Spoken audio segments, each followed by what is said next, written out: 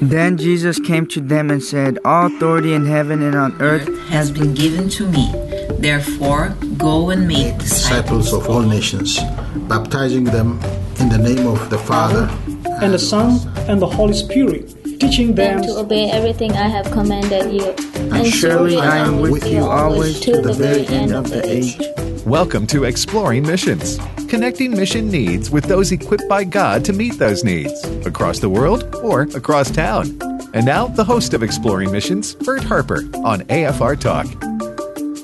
Thank you for listening today, and we pray that you're having a good day. I'm Bert Harper, and my co-host is Nathan Harper. And Nathan, today we're going to look at world religions. In college, I really did not necessarily have a course called that, although we skimmed over it when we would go through some of the subjects. I majored in biblical studies, but in seminary, I had a course, World Religions. And what I found out in observing is the superiority in every way of Christianity over all the other world religions if you put Christianity in that category. Now, I'm one of these that you hear me say it, and I say it quite often. Really, Christianity is not a religion, it's a relationship. Right. But yet it's classified. But what we want to do today is would it be called a thumbnail sketch of the different religions and world religions and presenting the gospel to them in an effective way? Yeah, we're going to take three major world religions and just kind of give some bullet points on all of these, not in a comparative sense. We're not really doing a comparative studies.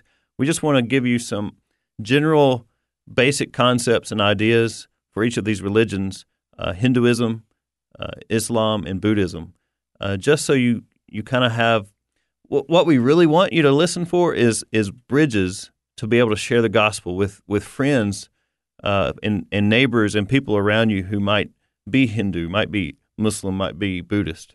And sometimes you can identify them easy by the dress or by other things. Sometimes you don't know. And so it's good to have a biblical view of what it is. I thought of one, and I know you have one. Deuteronomy chapter 6, it says, "Hear, O Israel, the Lord our God, the Lord is one." Yeah. Now, when you do that, you can exclude two of the world religions out very quickly because of multiplicity of gods in some way. And Islam claims to have the one God. We won't get into that. That's not a purpose. But our desires is what I brought these up. Our desires for them to know the one true God. Yeah, that's right. Our desire, and we want them to love and worship Him because He loves them. Amen. And we need to remind ourselves of that sometimes. Right. That's right. Because we get a little bit tunnel visioned, and it's easy to criticize people of other religions for being that religion or having those beliefs. But two things to consider with that. One, many, many, many of them have never heard the good news of Jesus. So it's not like they have a choice at this point in their life of what to believe. Second, there's a spiritual battle going on for their hearts, for their lives, and only by sharing the gospel can the light go off for them. I want to read a passage real quick before we jump in 2 Corinthians chapter 4. 2 Corinthians 4, verses 4, 5, and 6. It says, "Regarding them, the God of this age has blinded the minds of the unbelievers, so they cannot see the light of the gospel of the glory of Christ, who is the image of God. For we are not proclaiming ourselves, but Jesus Christ as Lord, and ourselves as your slaves because of Jesus. For God, who said, 'Light shall shine out of darkness,' He has shone in our hearts to give the light of the knowledge of God's glory in the face of Jesus Christ." Amen. It's really all about Jesus. It is. That passage, you can read it in the light of His glory. Those guys on the Mount of Transfiguration, they saw it. But it's funny when they saw it completely is after Peter came up with a bright idea of them to build 3 tabernacles. He didn't know what he was asking. He didn't know what he was asking. And all of a sudden, Jesus pulled back his the only way, I'm speaking figuratively, but he pulled back the robe of humanity and let them see the glory of God, and they had to bow and look to the ground. Just like Moses, when God passed by him in the cleft of the rock, God had to hide Moses' eyes for the glory. And if people could only see the glory of the Lord Jesus Christ. And that's what we want to do. Yeah. And we want to make these, as you said, bridges between those people. Let me say one more thing. These may be divine appointments that God gives the people who are listening to us today, and to you and me, Nathan, and we need to take those opportunities. That's right. So we want to equip you in just a small way today to be able to share the gospel with your neighbors, friends, especially maybe those you work with that maybe are from one of these three religious backgrounds. Okay, who are we going to start with? Let's talk about Hinduism. Group, I should say. Let's talk about Hinduism. And just one thing to understand about Hinduism from the start is that by definition, Hinduism is many worldviews. It's not just one thing. So you can't just find one Hindu and say, that's what Hinduism is. You find a second Hindu and you get a broader Is that the picture. reason it's so hard to put your mind around Hinduism? I think so, yeah. I found it was, Buddhism wasn't as difficult.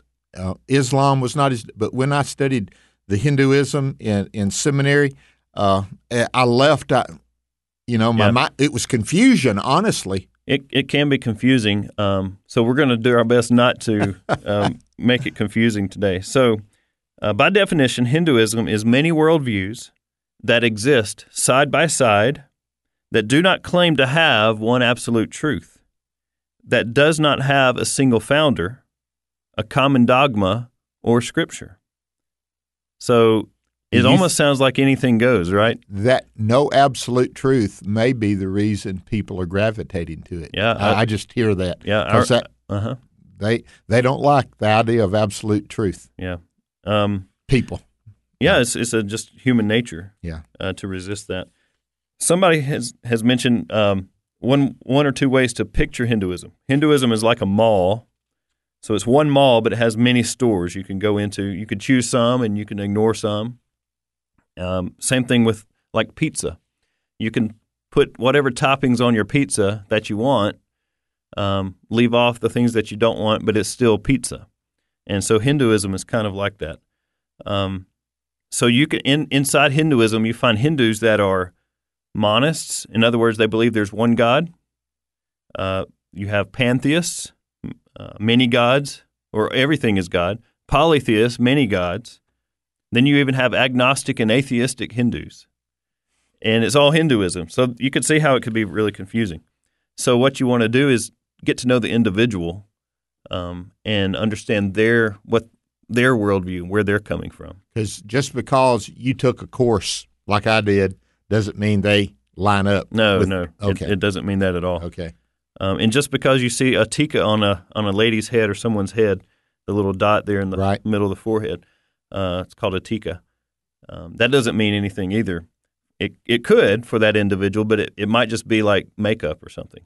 So, we can't just presuppose too much with Hinduism.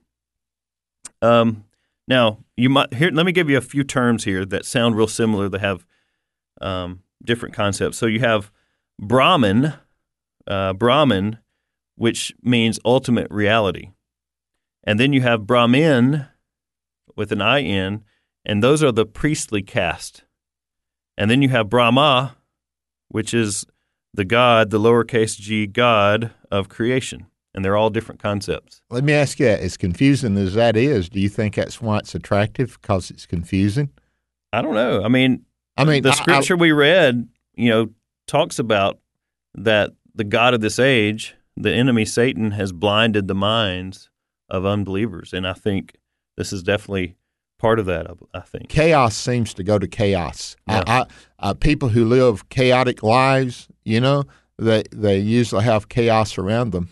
And I see that in Hinduism I remember thinking that as well. Yeah. So some general characteristics of Hinduism, okay? So there are no exclusive claims It is highly pluralistic. It is highly superstitious. And there's extreme tolerance. Except there's not tolerance toward exclusive claims. In other words, if you say, Jesus is the only way, that's where a Hindu might become intolerant to that. So we're talking about political correctness and Hinduism line up pretty good together. Yeah, there's a similar philosophy. I don't mean yes, okay, you're right. Okay. Wow, that's eye-opening. That's those who are listening, hearing that and knowing what political correctness is, because people listen to AFR on a regular basis, they hear that quite often. Yeah. And now we're saying Hindu. When you describe that, it sounded a lot. Yeah, and Hinduism has been around for over 2,000 years. Yeah. So in different forms. Hinduism is elaborately ritualistic. If you ever have an opportunity to see a ceremony or some type of religious ritual with alongside or cultural ritual with Hinduism, it's very elaborate, and that's a good word for it. There's temples at different places in the United States. Oh yeah, there's places all over the U.S. and some are more elaborate than others, but it's definitely. It's elaborate. I don't know another word to say. It is. I've witnessed that, and I see the ritualistic. Let me just pop in real quick. It seems many, not all. When you talk about millennials, it's kind of like you put them all in categories. I found out there's different categories of millennials, but many of them that are even Christian are going back to, I think, what baby boomers and then Generation X didn't want, and that's rituals. And I found that to be true with many. I talked to them. They said, "Man, I'm going back to this particular church or denomination, and it's ritualistic." That's that's just a side note. Yeah, that's right. But they're ritualistic. Let me give you quickly 5 or 6 concepts to understand. You might have heard some of these words. Okay, so we mentioned Brahman, which is ultimate reality. And if a Hindu person believes there is truly one God, one ultimate, this is who they mean, this Brahman. Okay. And then Atman means Brahman in us. In other words, the indwelling of Brahman in our spirit. Okay. Then you have karma. You've probably heard that term. That's used by even those that are not. Yes, in popular culture. Yeah. Right. So karma is the effect of one's actions and conduct that determines our destiny. Okay, another way of saying it, what goes around comes around, that sort of thing. And then there's reincarnation, which the word is samsara, and that's the eternal cycle of birth, suffering, death, and rebirth, that reincarnation. Is that the idea that you hope to come back better than you died? Yeah, you hope to, but there's no promise of that. No guarantee. And so when you share the gospel with a Hindu and you mention the words eternal life, which is a biblical concept, but a Hindu will have a hard time understanding that concept because they will think reincarnation, and that's what they are trying to escape from. They feel salvation is escaping from eternal life or eternal reincarnation. So you have to kind of be careful in how you word things when you share the gospel. And then there's moksha.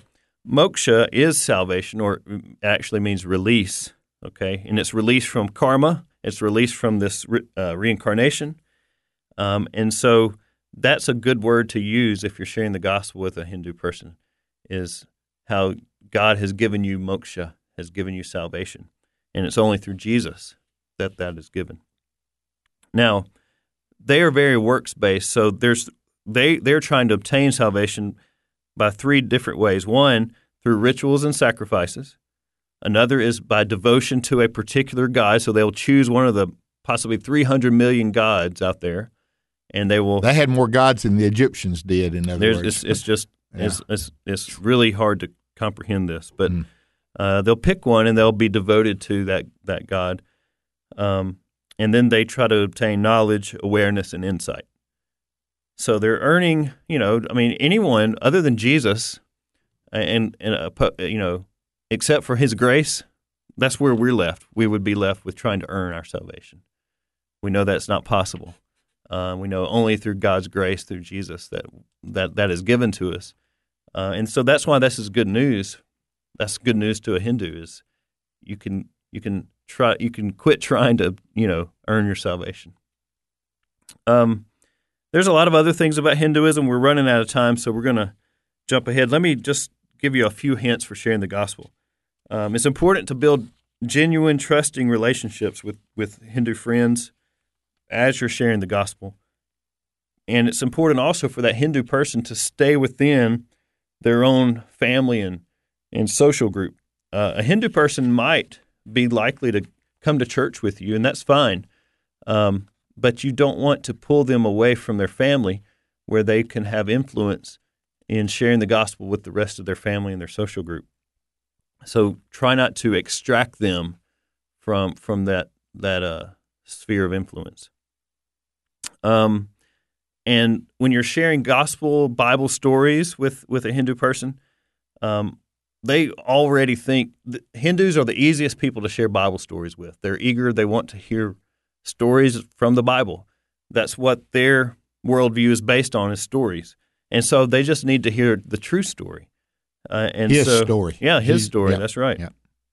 And so you can start with stories about Jesus, and then it's important, though, to go back and deal with creation and how the world began. And especially if you're telling stories about Jesus, tell those stories that show Jesus' power over evil spirits and Jesus' power over suffering, and that's something that they're very interested in.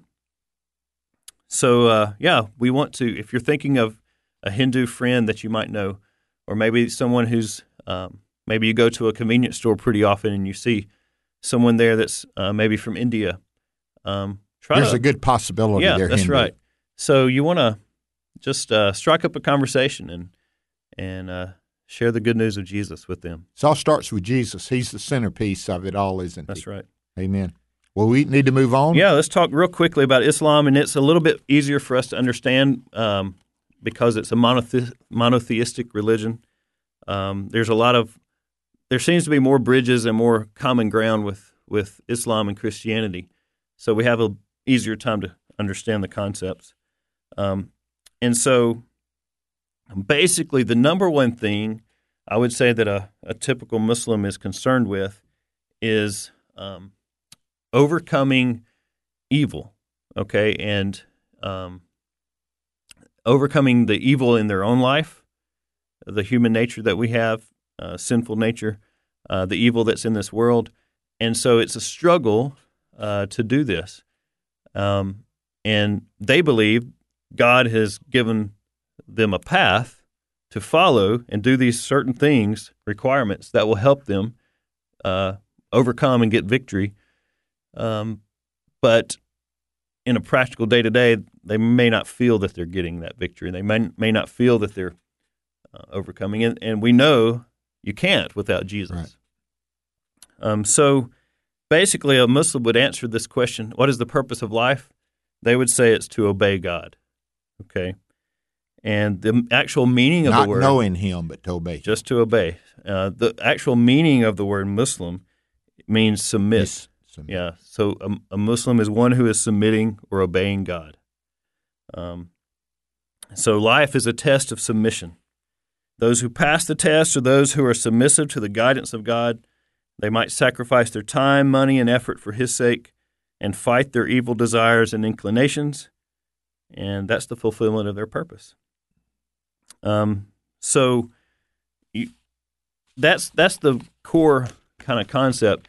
Now, there's an Arabic word for that struggle, and you hear it quite often, and it brings fear a lot of times, but it's the word jihad. And what jihad really means is struggle, and in its purest sense, it's this spiritual struggle. Now, some radical Islamists will take that and make it mean a physical struggle against flesh and blood. But at its core, that's what this is talking about. So there's three motivations to obey God. One is to love Him, simply love and follow Him for a Muslim. Another is to gain paradise. And another is fear of God's punishment. And so those things are kind of driving Muslims to be obedient and do what they do. Now you've heard of the pillars, right? So there's really 6 pillars of faith and 5 pillars of practice or of worship. We typically know the 5, but let me give you the 6 pillars of faith of a Muslim real quick. One is to believe in God. In other words, there's one God who is perfect, and a Muslim will believe that God does not beget or is begotten. He's almighty and he's creator. They also believe in the angels of God. They also believe in the messengers of God. That's who they call prophets. And there's actually in Islam 124,000 prophets. Okay, so most of the characters in the Bible, in our Old Testament, are prophets. They consider them prophets. That's right. The Quran tells of 25. The Bible, what we said, mentions several more. The chain of the prophets stretches from Adam to Muhammad. And then after Muhammad, they say prophethood has been sealed over. But a prophet will answer questions like what is right and wrong, what's good and evil, what's God like, what is God expecting of us. They're answering those questions. What is the difference in a prophet and an imam? An imam is just a teacher in a mosque. Okay. So it's similar to like a pastor, a preacher in a church. Gotcha. Mm-hmm. So the Holy Scriptures, they believe, that's another thing, one of their beliefs, to believe in the Scriptures of God. They believe the Holy Scriptures are the Word of God, but they include 104 books.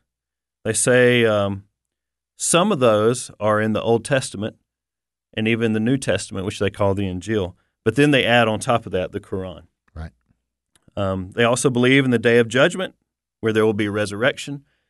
They believe that you should submit yourself to God's decisions, whatever those might be. And you get into a little bit of fatalism when you talk about that. The 5 pillars, and I'm just going to mention them, and then you follow up how to best witness. One is that you declare that there's one deity, and that being Muhammad, that God is Muhammad, okay? 5 times a day of prayer. I won't go into all when. If you're in a Muslim-controlled country and you hear the prayer chimes or whatever, the call to prayer, you know when it is. Fasting, especially during Ramadan. Are we through? It just ended this past weekend that we're recording. This. Alms giving, not 10%, is it? Well, 2.5. They're required to give 2.5%, which is actually more than what the average Christian gives. Yeah, I know. Yeah, not what we should give. Right. Okay. And then pilgrimage to Mecca, once in a lifetime. Okay. Now, how in the world?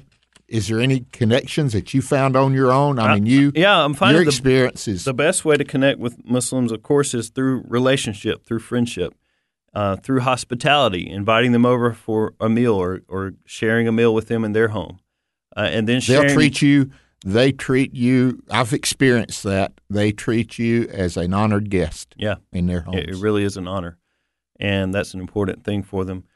And as far as sharing the word and the gospel with them, you can start in the Old Testament with any of their prophets, Abraham. You could even start with Adam, Abraham, Moses, Jonah, John the Baptist.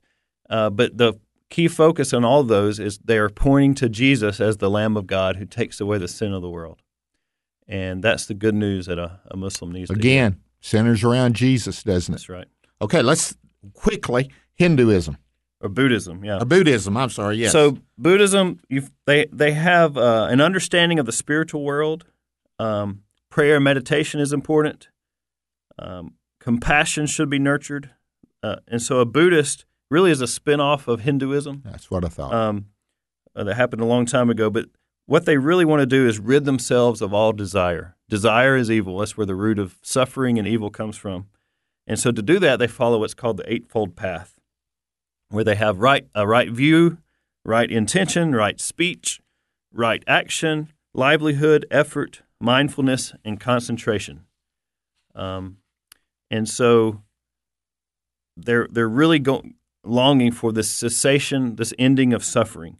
And the only way to end suffering is to end desire, human desire. In America, is as many Buddhists here as there is Hindus, or Hindus outnumber them, or is it equal? No, there's anywhere around the world except specific countries, there are more Hindus than Buddhists. Okay. And so you're more likely to get into a Hindu. If you're wondering if they're Hindu or Buddhist, more than likely. And they're more than likely you'll run into a Hindu. Okay. But when sharing Bible stories with a Buddhist person, start with stories of Jesus, and then talk just like you would with a Hindu. Go back to the creation of the world, and mention that one God created the world. And but a Buddhist is really looking to hear stories about Jesus' power over evil and suffering, and that demonstrate his compassion. Showing compassion and serving your Buddhist friends and neighbors really will make a mark in their lives. And so a Buddhist believes showing compassion brings merit, okay? And so they need to know that Jesus has unlimited merit, and Jesus is the one that has compassion on us. And if we have compassion on anyone, it's because of Jesus. And it's his compassion, his love at work in our hearts. So again, in all three of these, a relationship is important. It's essential. You can't share the gospel and be a good witness to anyone of any religion, especially Hinduism, Buddhism, and Islam, without building a personal relationship. Usually, if somebody comes along and wins someone to the Lord, and it was cold turkey, it's because somebody else has built a relationship with them, and they're ready to receive what you may be the one that draws them in. That's right. But the work was done cultivating that beforehand. Exactly, and we got to remember Jesus has commanded us to make disciples, not converts. We're not just trying to convert people. We want to make disciples, and it requires relationship. It requires a lot amount of time, a long time. So, see this as a process of discipling someone to follow Jesus. And because of the world we live in, we're talking about going around the world or across the street with all the things that are going on, and the people who've come to America in many of our neighborhoods. It's across the street many times, isn't it? It is, just right down the street. And we need to be ready for it. We want to thank you for listening to Exploring Missions. Nathan Harper, Bert Harper with you today, studying about three of the world religions and how Christ needs to be presented to them, and so they can know the truth of who God is, that it's Jesus Christ, and in Him you can have life. Have a great day as you're on mission for God.